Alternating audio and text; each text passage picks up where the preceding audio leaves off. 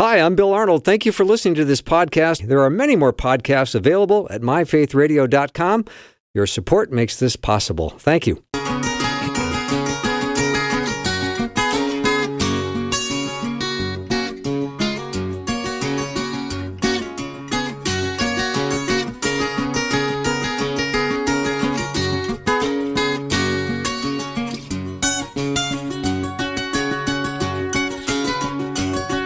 And a warm welcome to the afternoon show. I'm Bill Arnold. So glad you can join me today. We're going to talk to Dr. Glenn Pickering. We're going to try to break some unhealthy patterns, and we're going to try to master some skills to try to build some lasting, healthy relationships. We definitely all want that because we play the game of tag in our personal and our professional relationships. Even though we don't think we do, we're going to learn more about it, and we're going to realize, oops, I guess we do that. And Glenn is an interesting combination of an engineer, a pastor, and a psychologist. You blend all those together, and you get Dr. Glenn Pickering. Glenn, welcome. Thanks for having me. Yeah. So, I love your book on tag. I've read it several times, and I think it's time that we revisit it, and it sounds like you've made some new adjustments and improvements to it. Yes, so I want to spend a little bit of time, maybe until the first break, talking about the game itself, partly because it's people who already know, I'll kind of remind them of what they know, and people who haven't heard about it will understand the game and how it affects relationships. But I'd like to spend the rest of our time together, if that's okay with you, talking about how it affects the rest of our life. I love that. Especially as Christians. Yeah. So let's get a little refresher course in what tag is. All right, thanks. Tag is this funny little game I discovered. If you watch kids play the game of tag, in the backyard running around, you realize, wow, that's kind of an odd little game. There's literally no way to win. You're just trying not to be it, right? That's the goal. And so you run around like crazy, trying not to be it. And then if somebody does tag you, then you try like crazy to tag somebody else. And that's the whole point. You just don't want to be it. So you take right? So you have those two strategies, what I call the passive strategies, all the things you do to not be it in the first place. So, you run like crazy if the person who's it comes close to you. You kind of run away even if somebody who's not it gets close to you because they could become it, so you got to be careful. You might hide behind other objects. You might put people between you and the person who's it. You do all kinds of things to not be it in the first place. So you're not tagging anybody else. You're just trying not to be it yourself. That was what I call the passive strategies. And then, if you do get tagged, then we use a whole different set of strategies, right? We chase after the people closest to us. We run after the person we think might be the slowest one. It's really not a very kind game. And then we tag them. And when we tag them, we say really loud and clear, not it. We want everybody to know, I'm back to being not it, because that's actually the goal of the game. There's nothing to accomplish. There's no points to score. There's literally no way to win. You just don't want to be it. Well, Glenn, you said something. It took me about 6 months to figure out, I think, what it is you meant. And not that it was overly difficult, but it just takes a while to reframe it. When you said when you play tag, it's not that you want to be right. You just want to be part of the group that isn't wrong. Right, exactly. And so when we play that childish game of tag in our adult relationships, it's the same thing. We don't want to be the bad one. Yes. And it's the same thing. So we're not trying to be right. And some people say, well, Glenn, I have this weird need to be right. And I think, no, you are just like pathologically afraid of being wrong because you don't want to be wrong. Now, and if I grew up like in an abusive or an addictive family, for example, if you do something wrong, you get treated really harshly and people act like it's your fault, like you deserve it because you did something wrong, dummy. Yeah, and Glenn, give us an example of that because that's really important. Great. So let's just say that, let's just say, because this kind of leads up to the rest of our show today, let's just say I share with my family that's addictive or abusive, hey, I have this fun vision, I have this fun dream, here's something I really want to do at school, and I'm going to hear how stupid that is, how wrong that is, I'm so dumb, why would I ever think that would work? There are going to be 27 reasons why that's a really stupid idea. Now, and they're not trying to be right. They're just trying to help me know for sure that I'm wrong. I'm the bad one, I'm the stupid one, I'm the one that can never get it right, because that means they're not. And that's the whole game. I just want somebody else to be it. Anybody else, just not me. So is it a self-preservation thing? Yes. Do I not want you to do something creative and bold? What am I trying to do? What is my purpose here? What you just said is so perfect. It really is about sort of self-protection, that I just don't want to get hurt. I don't want to be the bad one. I don't want to be the one that gets criticized or judged or treated unfairly. Yeah. I don't want that to be me. And so we go out of our way to just sort of try and protect ourselves. And you see the same thing so often in relationships. You see the same sort of passive and active thing. Like, I've been in meetings where there's a leader and 6 or 7 or 8 other people in the room. We talk about something for a few minutes, and then the leader says, okay, anybody else have any ideas to share or any thoughts about what we talked about so far? And you will know darn well you're in this room of smart people who all have a thought or opinion or something to say, and nobody says anything. Right. Why? Because they're playing tag passively. They're not making anybody else the bad one. They're not being mean to anybody else. But they just don't want to get criticized. They don't want to be wrong. They don't want to be judged. They don't want to stick out. They don't want to stand out. They don't want to be the one who came up with that idea. And so they don't say anything just because they just don't want to be criticized or judged. Or they don't want to be it. Go ahead. Yeah, Glenn, what happens then if you've just described that scenario and you think, well, I'm in an unhealthy environment if smart people are not willing to speak up and say smart things? I am so clear about that. There's fascinating studies about, like, the workplace, for example, about what makes a good workplace. And if you ask somebody who loves their job, why do they love their job? They'll say, well, it's the people. And here's why you know it's not true. Because if you ask somebody who hates their job, why do they hate their job? They'll say it's the people. It's so political there. And see, people are people. So what they really mean is, in the places that are really great, people interact in a certain way that's loving and constructive and helpful. In workplaces that people hate their job, people act in tag-playing ways where somebody's always a bad one, somebody gets criticized, and the whole goal is to just make sure that's not me. And that gets set from the very on top all the way on down.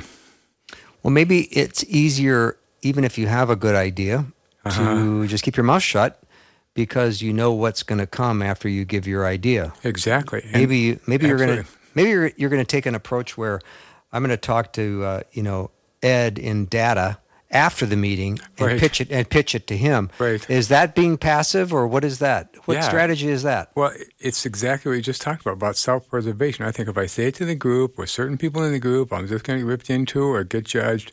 So I'm just going to do it the safest way I possibly can and tell it to one person. And who might or might not even have the power to put that idea into practice. Oftentimes we tell it to the one person who doesn't have anything to do with the situation and couldn't put that into practice even if they wanted to. Which, totally passive. Yeah. And we don't want to be passive. Right. I just think that, we're called by God to live big, amazing, abundant lives, and passive is not going to get us there. Mm-hmm. That's for sure. And then go ahead. What are some of the characteristics of passive? Would it be to hide or to just stay in your corner and don't come out? What would it be? Right. The goal, if I'm passive, is to hope nobody notices me. Okay. And I think it's just interesting. People talk to me about, well, Glenn, did you come up with this game? And I always laugh to myself and I say, well, let me tell you a story about a young couple who lived in this really amazing place and everything was really great. And then the serpent came along and convinced her and then him that really there was something wrong with them.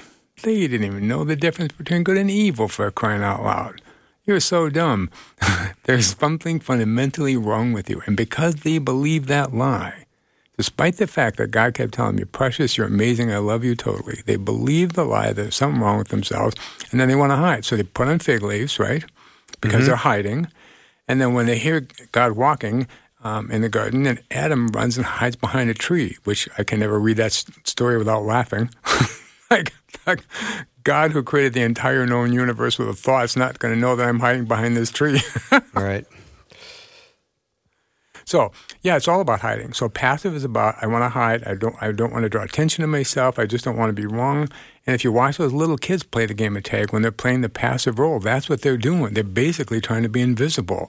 They stay out of sight of the person who's it. They stay away from anybody who might be it. They hide behind the tree so people don't know where they are. I mean, they're literally doing everything possible to not be visible. Because then nothing can ever be your fault. And that's how a lot of people want to live. They just don't want it to be their fault. Right, I know. And so sometimes people will say, oh, my daughter's dating this really nice guy. And I think, oh, I hope that's not true. Well, what do you mean? Well, because nice is all about what we don't do. We don't cut in line, we don't burp in church, we don't get sarcastic, we don't say the wrong thing. See, I can be nice and literally do nothing. In fact, that's the whole goal of being nice, is don't do anything. Hey, Glenn, we're all thinking about where we want to go out to supper. Where do you want to go? I don't know. I don't care. What do you guys want? I don't have a brain in my head. Don't pay any attention to me. I don't matter. Like, what? It's like being invisible. It's about choosing to be not visible. Yeah. That's so interesting. Now, I know we're going to continue to talk about this and how it applies to all areas of our life, which I'm looking forward to. So let's take a break, and then we'll get back to the business at hand, which is talking about TAG and how it applies to all areas of our life. Dr. Glenn Pickering is our guest. If you have a question or a comment, please send it over, 877-933-2484. You can also go to his website, drglennpickering.com. That's Glenn with 2 N's. GLENNPICKERING.com. Be right back.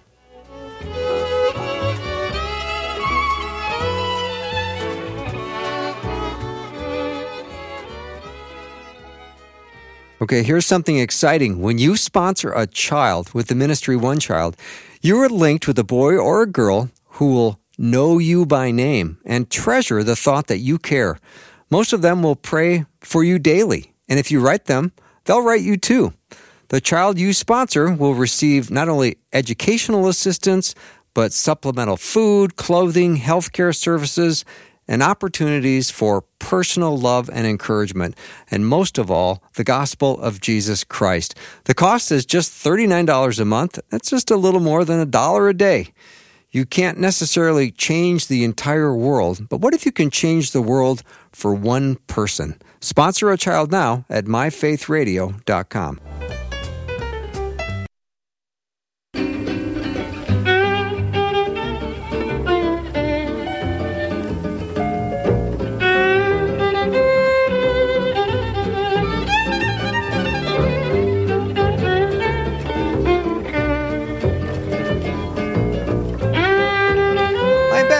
Dr. Glenn Pickering. So glad to have him with me today on the show. We're talking about TAG, a wonderful book that he's written. You can learn more about that book at his website, drglennpickering.com. But TAG is not only an interesting game that most all of us play at some point, it also can sort of invade all areas of our life, including our faith.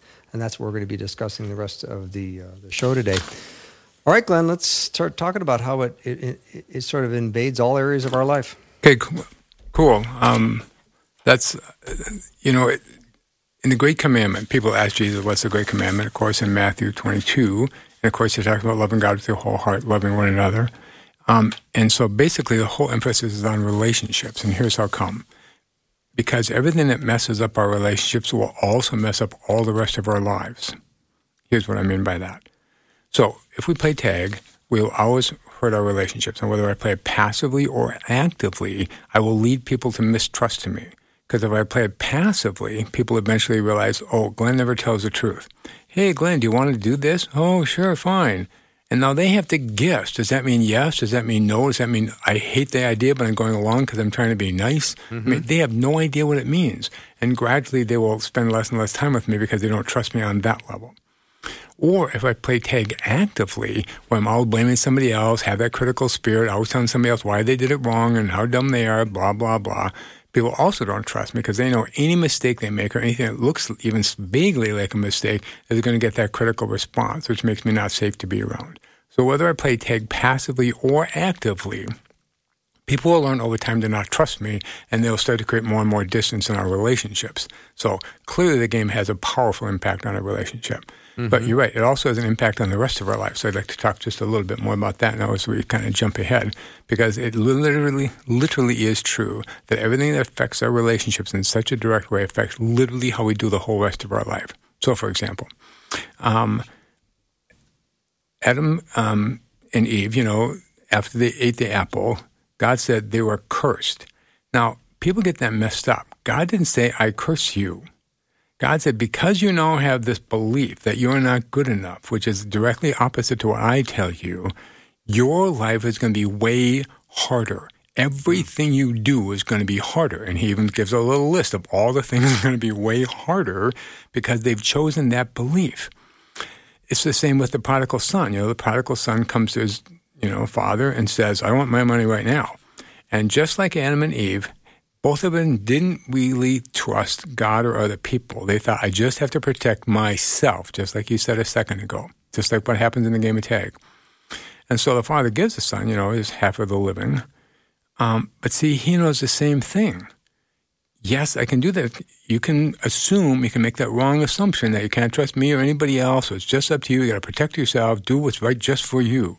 You can do that, but what I know is your life is now going to get really, really hard, which, of course, is exactly what happens. Mm-hmm. Now, the prodigal son figures that out and comes home, of course, but we need to understand that belief that I have to protect myself literally gets in the way of every part of our faith life. Here's how come. We're called to ask for in Matthew 7, James 1, and to live, like in Ephesians 3 and John 10, really big lives of abundance. But see, as long as we're slaves to that fearful game of tag, we're destined to live really small lives. And Jesus knew this, which is why in Matthew 25, he tells a story of the person that got 1 talent and 2 talents and 5. And the one who got 2 and 5, they, did something with it. The one who had 1 was afraid, just like we're talking about, therefore did nothing. In other words, lived a very small life, took my talent and did nothing. Just like you said a second ago, he even hid it. He buried it and hid it. Just like you said, we're trying to hide ourselves. And mostly people quit quoting the story at that point about how we have to use our talents, et cetera, and that's all good. But nobody likes to actually talk about the very end of that story where Jesus says, so take the talent from the one who had 1 and give it to the one who has 10.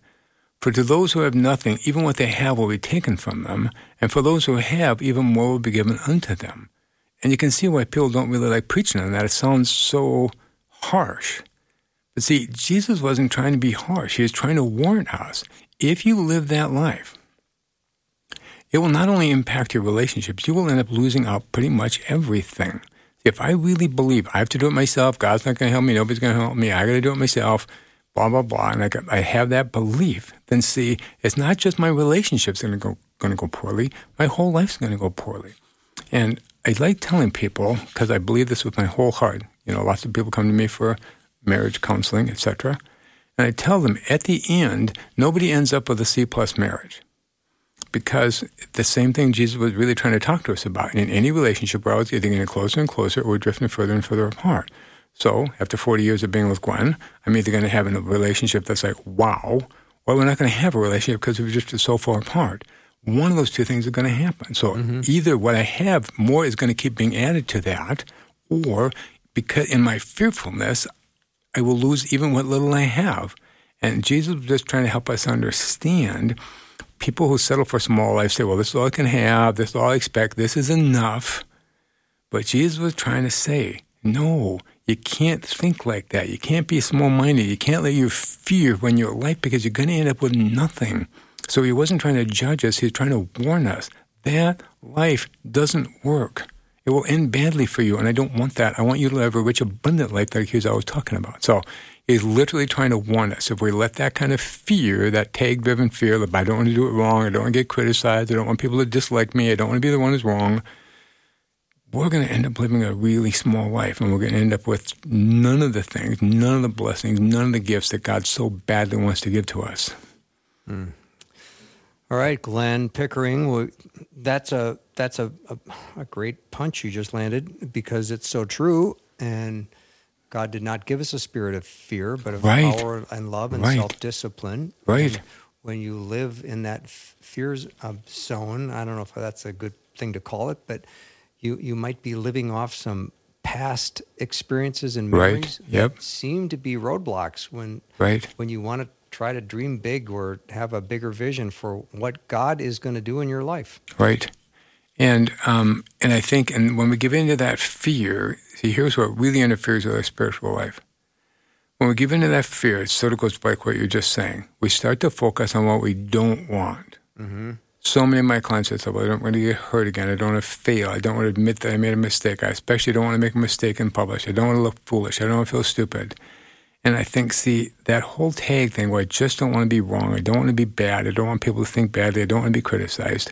When I'm really focused on what I don't want, when I'm living that life that's driven by the fear of being it, see, I'm destined to live a really small, very limited life. Exactly the life God does not have in mind for me. Glenn, what about if someone's default, when they talk about their life and things they want to do, they focus on what they don't want to have happen versus what they want to have happen? Right. And honestly, it is every human being's default. I'm just convinced of it. More and more. I used to think tag is a weird game people played sometimes, but now I understand. This is what we do if we're not consciously choosing to do it differently. Yeah. So, if I said to you, hey, Glenn, I'm looking forward to your, week's vacation in Mexico, and you say, well, I don't want to have airplane trouble. I don't want to, sit there and get missing a connection, and I don't want to get there and have the weather be bad, and I don't want to get, a stomach indigestion from bad food.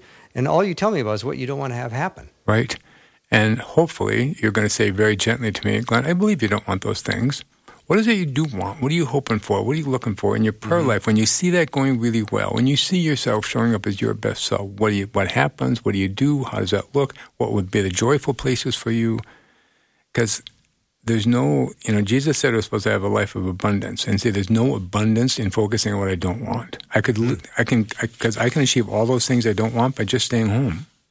In other words, if I can achieve everything on my goal list by doing nothing, I'm aiming way too low. Mm-hmm. But there's some safety there. People might think it's safety, but it's not. It's one of the most dangerous places to be. It is. When you think you're living in safety. Right. Because all you're really doing, this is what Jesus was trying to warn us. Almost like not trying to be scary, but not holding back either. He was just really saying, if you live that life, you're not going to end up with anything. He was so just intensely trying to help us see that picture so clearly. Don't think you can focus on what you don't want and end up in a good spot. Nobody says, well, I don't want to be hurt in my marriage. I don't want to get judged. I don't want to get blamed. I never want my wife or husband to disagree with me or have a different opinion, so I'll just keep all my thoughts to myself. Okay, well, 40 years of that, where do you end up? You don't even have a marriage. You have two people live in the same building who don't even know each other. Mm-hmm. Yeah, that's hard to hear. Yep, which is part of why nobody wants to finish that story. They all want to talk about, the guy with one talent, he buried it. That's a real bad idea. You shouldn't do that with your talents, which of course is true. It's not that that's wrong. Just nobody wants to talk about the rest of the story, about what actually happens to our life if we choose that approach. Yeah. And Glenn, what makes me troubled and a little sad is there are people listening right now that go, uh-oh, I think they just talked about me.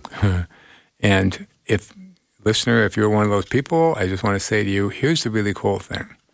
God understands how you got there. He just doesn't want you to stay there. So I don't want you to judge yourself because there's no condemnation in Christ. I just want you to hear there's a better way to do life. Mm-hmm. And that God has that in mind for you, and that this is your time to start thinking, okay, what is it I do want? Can one person transform, or does it take two to transform if you're in a troubled relationship? Well, here's the great thing. I'm only in charge of me, so it kind of doesn't matter. Okay. You know what I mean?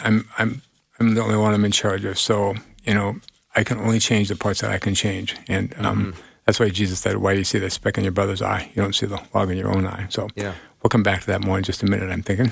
Yeah, let's do that. Dr. Glenn Pickering is my guest. You can head over to drglennpickering.com. He has free access to some great video series. He also has an invitation to speak to him personally if you'd like to do that. No strings attached. You can check that out, fill out a form, and you can connect for a moment to talk for 20 minutes. All compliments of Dr. Pickering. We're going to take a break. When we come back, we're going to continue discussing tag and how it affects our whole life. Be right back.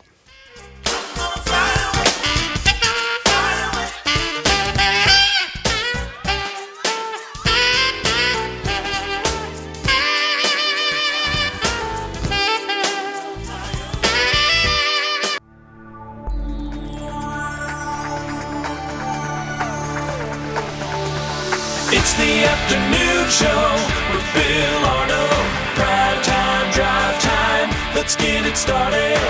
Jump in your car. Yeah. What's for dinner? Hey. It's the afternoon show with Bill Arnold. My guest today is Dr. Glenn Pickering, and we're talking about tag. He's written a book about it. And if you just joined the program, tag is that old game you used to play on the playground with other kids, where you just didn't want to be it, because if you got tagged, you had to tag somebody else so you weren't it.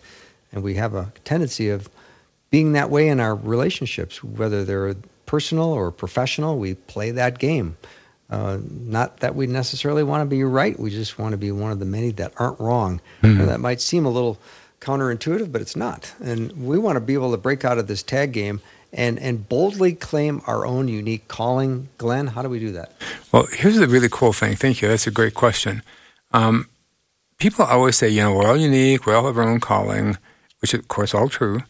But nobody wants to talk about how hard it is to actually live that. And here's what I mean. When you're a kid, kids hate being different. If you wore different clothes or had a different haircut or wore a different height or who knows what, you got picked on, right? Because anybody who's different gets picked on. And so the goal is to sort of blend in, just like you were saying before, to hide, to be the same as everybody else. And, I was autistic. I had Coke bottle glasses, and I was bent over like a question mark. So I know what it is to get picked on by being different. So I really get that we start out in life really, really almost afraid to be different. But see, we can't claim our unique calling if our goal is to be the same as everybody else, because our calling will set us apart in one way or another. And even just claiming that calling before we do anything with it is actually way harder than most people want to acknowledge. And the tag-playing part of us, don't want to be wrong, don't want to be criticized, don't want to be different, really can get in the way of just saying, I have a calling that's specific to me. Yes, but just claiming that's going to make us different. And so I think this all the time to myself, that I get that kids hate being different, and that's how we start out. We want to be the same as everybody else. That's how we are as children. But we really can't stay childish and think we're going to help to bring about the kingdom, because the kingdom is about claiming everything about us that's unique, that's different, that's special about us.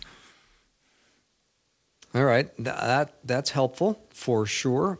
So if we're trying to break out of playing tag, and we don't like, we obviously don't like being picked on, and I can see that with some of my friends' kids when they're different and they're standing out as being different. Even if you're excellent at being different, you're still going to get picked on, because people don't like different, even if it's excellent. Right. Nobody likes that kid. Right.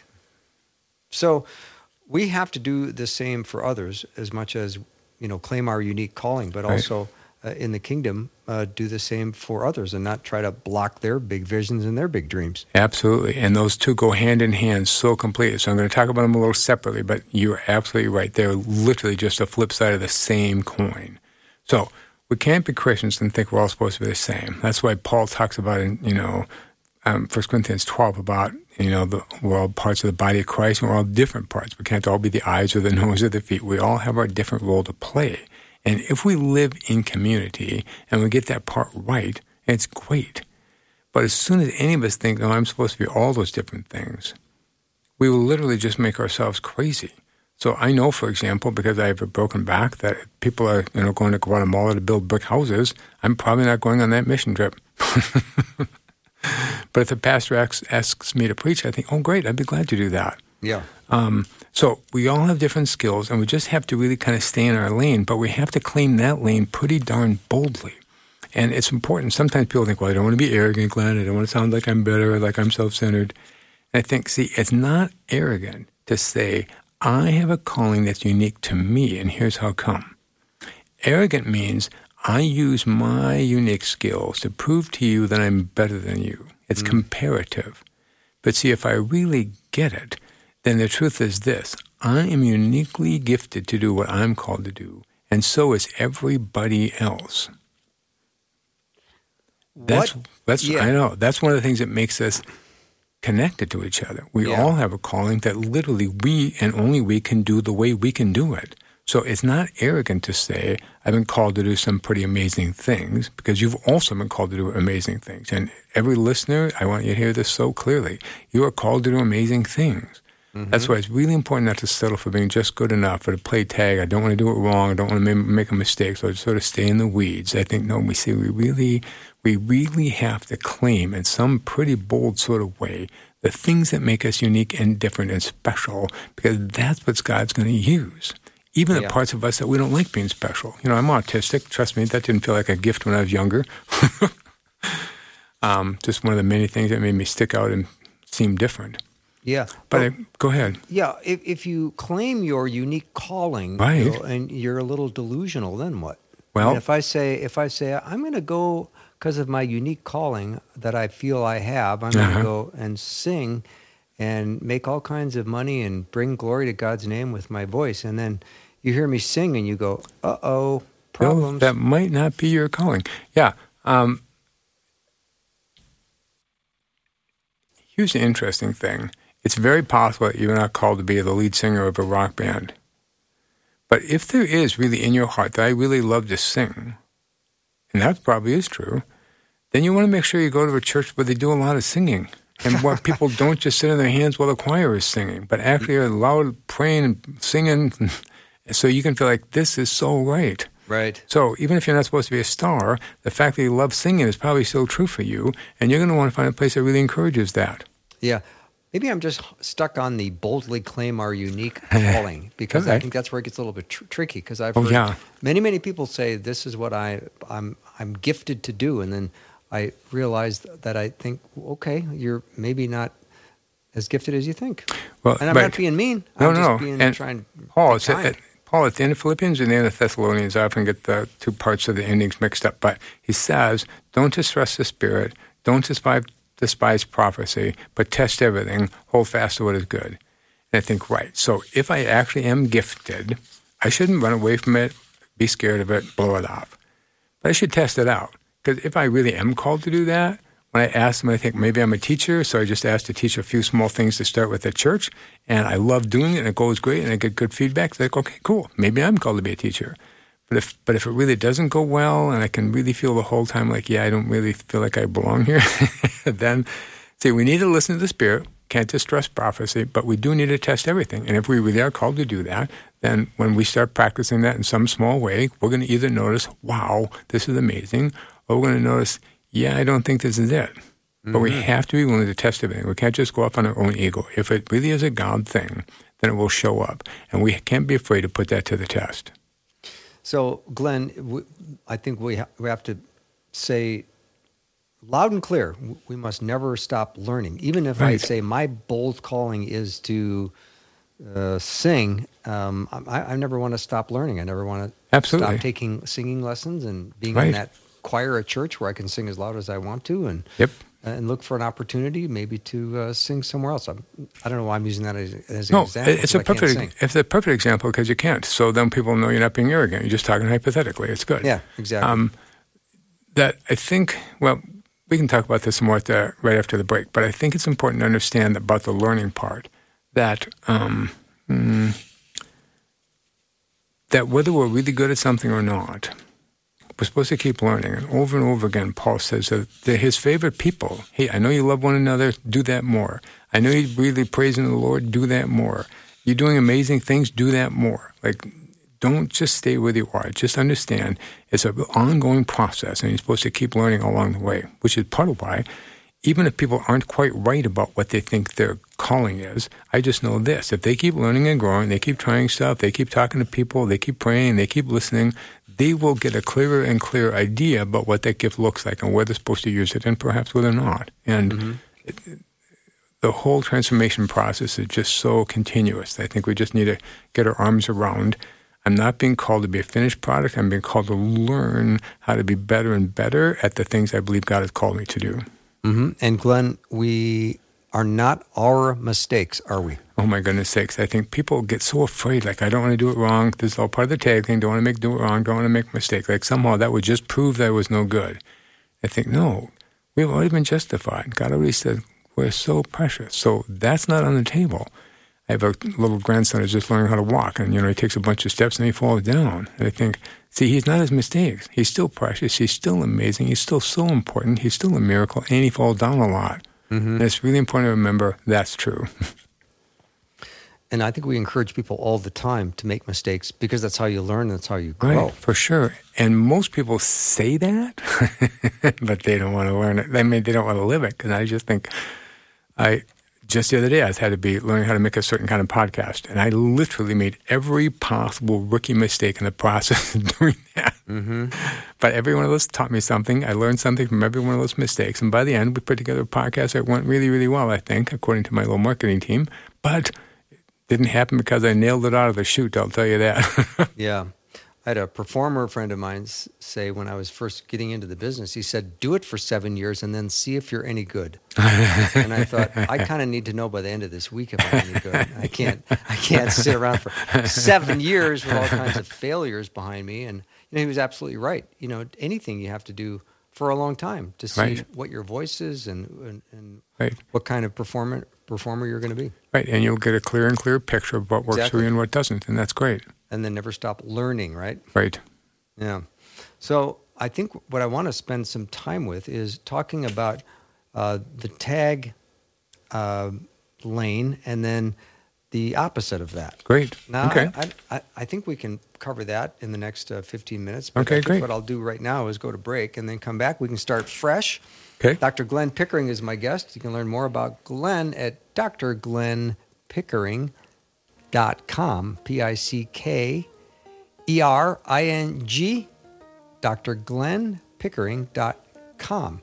He's got lots of books and free videos, and also he has this very engaging offer where he will speak to you personally for 20 minutes on the phone. And I think you all have to do is fill out a form, and you guys can create a time to talk, and you can learn a lot in 20 minutes. Trust me. We'll be right back with lots more in just a minute.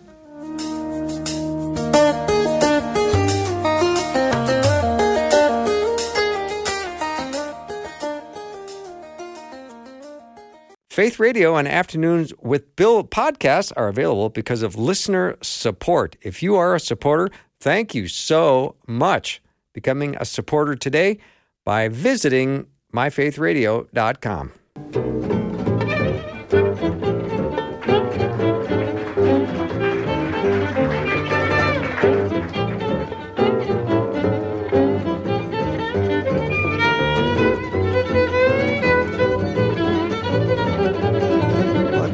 Give up playing the jazz violin after 6 months because we wouldn't be listening to that beautiful music if he did. My guest is Dr. Glenn Pickering. We're talking about tag today, which is a game that you probably all played at one point on the grade school playground where you didn't want to be it. And if you were it, you had to tag somebody else so you were no longer it. And we conduct ourselves that way in a lot of our personal and professional relationships. Even though we don't think we're doing it according to Dr. Glenn Pickering. So, Glenn, let's talk about what it's like when we're caught up in tag thinking and how we can change our thinking and do it differently. Great, thanks. That's a good way to sort of summarize all the things we talked about today. So thank you. That's great. So I'm going to start with tag. And I have it sort of in two columns, which you're going to have it on the podcast that people can send for this free. So that's really great. So listeners just know this could come right to you if you want it. In the game of tag, I start with the assumption, and this is the belief that's literally so messed up Adam and Eve that literally brought all of that sort of difficulty to their life. They believe the serpent that they're not good enough. Not that they make mistakes, that they weren't good enough, that there's something fundamentally wrong with them, which then leads them to focus on everything that's wrong in their lives and everybody else's. And so if I believe that, if I really think, say, I'm not good enough, then my mistakes, quote-unquote, prove, that I'm not good enough. My mistakes aren't just mistakes or simple things I learned from or who knows what, like a little kid falling down, so what? No, my mistakes just prove, this thing I already believe that I'm not good enough. Mm-hmm.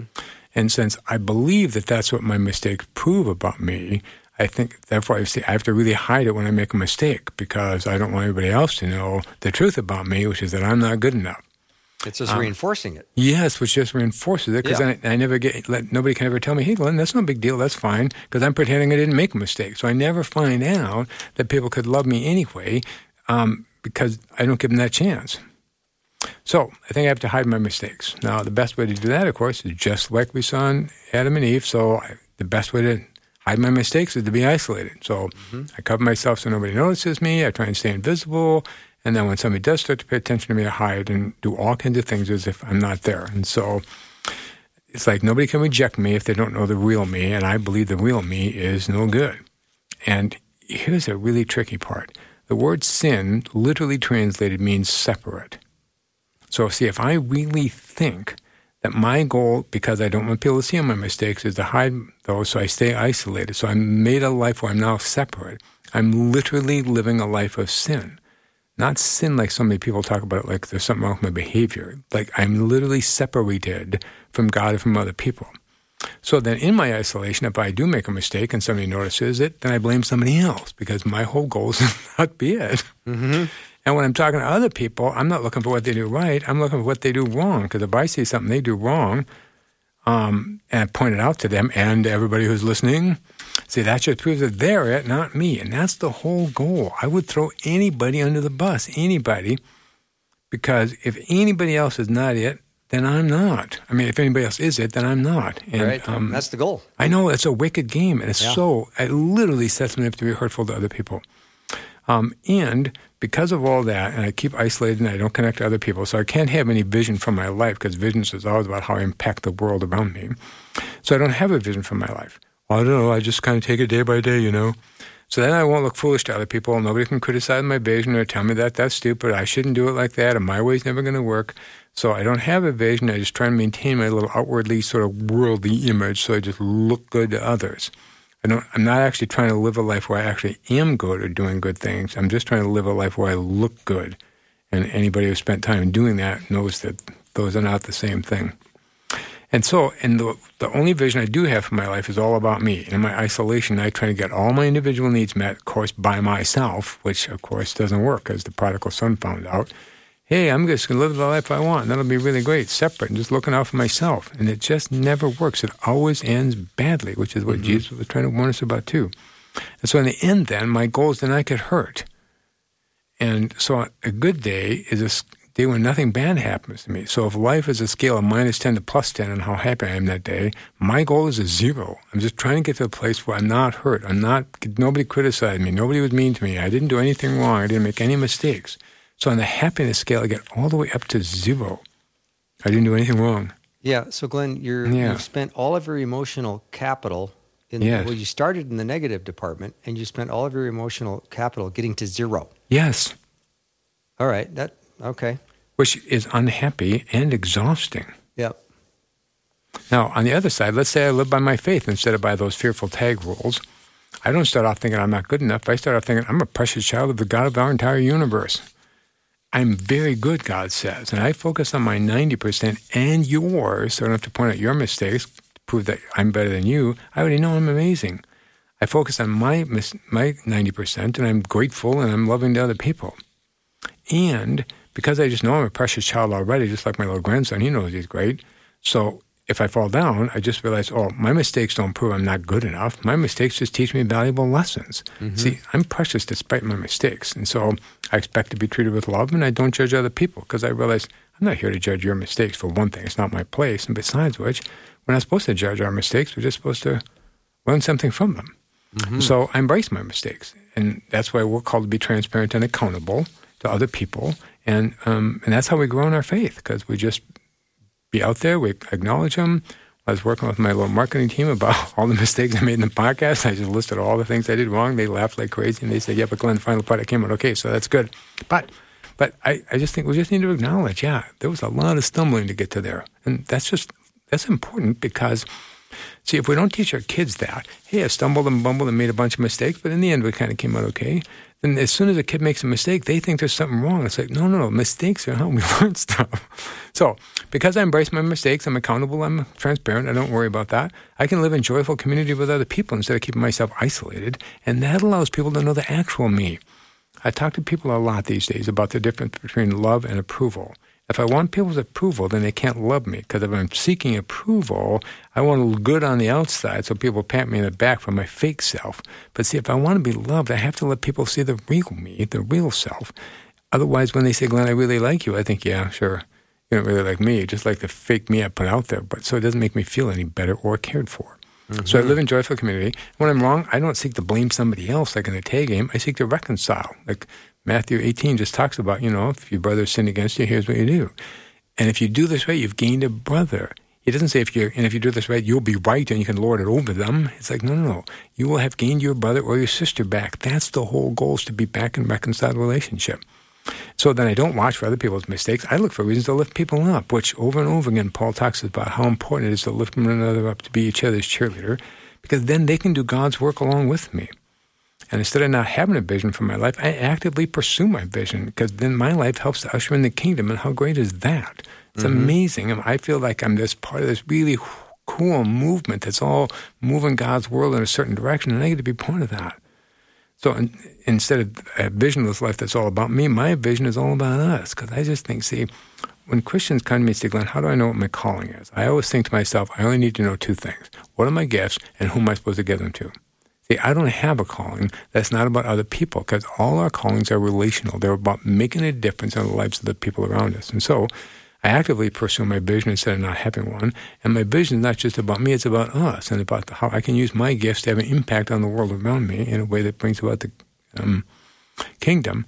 And when Paul said it's more blessed to give than to receive, he wasn't kidding. And most people misunderstand that. They think blessed means like morally better. But blessed just means you get more gifts. And it's right. If I just sit there in the corner and wait for people to give me stuff, nothing really happens. But if I focus on giving, I get blessed in return in so many ways you can't even count them all. So my vision is not just about me. It's all about us. And my goal is not to get to 0 on a good day. My goal is when miraculously good things happen. And my goal is to hit positive 10 every day I possibly can. I want a really great, happy life where I make a difference, and I can take joy in the fact that my life is making a difference. So you can see that if I play tag, I'm limit myself to a certain kind of life, very small, isolated, afraid of making a mistake, blame other people, so I push everybody out of my life eventually. My only vision for my life is what I can bring to myself, and my biggest goal is to not get hurt. Or if I really live up my faith, I'm precious, I've already been justified. If I make mistakes, of course, that's how we learn things. It's no big deal. I embrace those mistakes. I tell everybody all about them. And that way I can live in joyful community with everybody else who's also precious and falls down a lot. If I do something wrong or hurt somebody else's feelings, I don't blame somebody else. I see the reconciling relationship. And I look for reasons to lift people up so they can do good work. And I actively pursue my own vision to bring in the kingdom. And that vision isn't just about me, it's about all of us, because that's way more fun. And my goal is to not just get to 0. My goal is to have a really joyful day.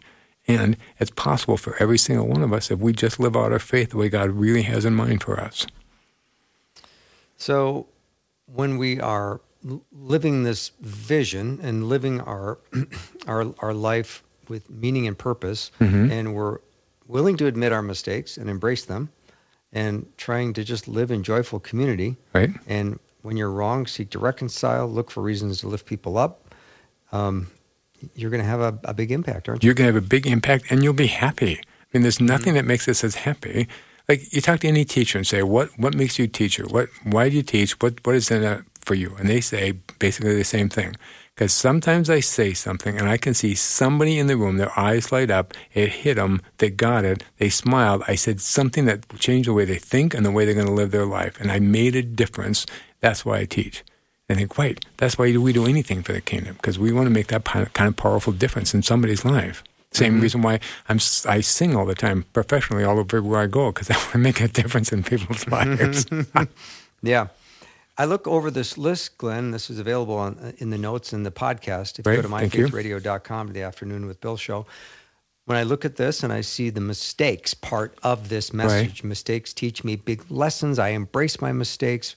I think this is a hot button among all of these, because I don't think we process mistakes that well. And I think we live with them and we end up getting haunted by them at times. Right, exactly. And in part because we're so busy pretending we didn't do them. Okay. See, I can't recover from something I'm pretending I didn't do. Okay. Say more about that. We have a minute left. Okay, cool. I just think every bit of healing is to find out I can make a mistake and still be loved and cared for by the people in my life and by our God. When we say I accepted Christ, what we mean is I finally figured out I can come to God with all my actual will self, and God still adores me. Right. My mistakes don't define me. They're just things that happen along the way that I'm supposed to learn from, period. Okay. Very helpful. I love your book on TAG, which you can learn more about at drglennpickering.com. And also the show notes from today are available in the podcast at myfaithradio.com. I know I'm asking you to remember a lot, but you can do it. drglennpickering.com. And then the show notes are at myfaithradio.com in the Afternoon with Bill show page. That's all the time we have for today. Glenn, thank you so much for being with me. Thank you so much for having me. I love being here. You bet. And that wraps up our show. And a special thanks to Patrick, my confidant and friend, and the Monday Afternoon Mix, Pastor David and Rosie B. Have a great night, everyone. I can't wait to be with you tomorrow. Good night.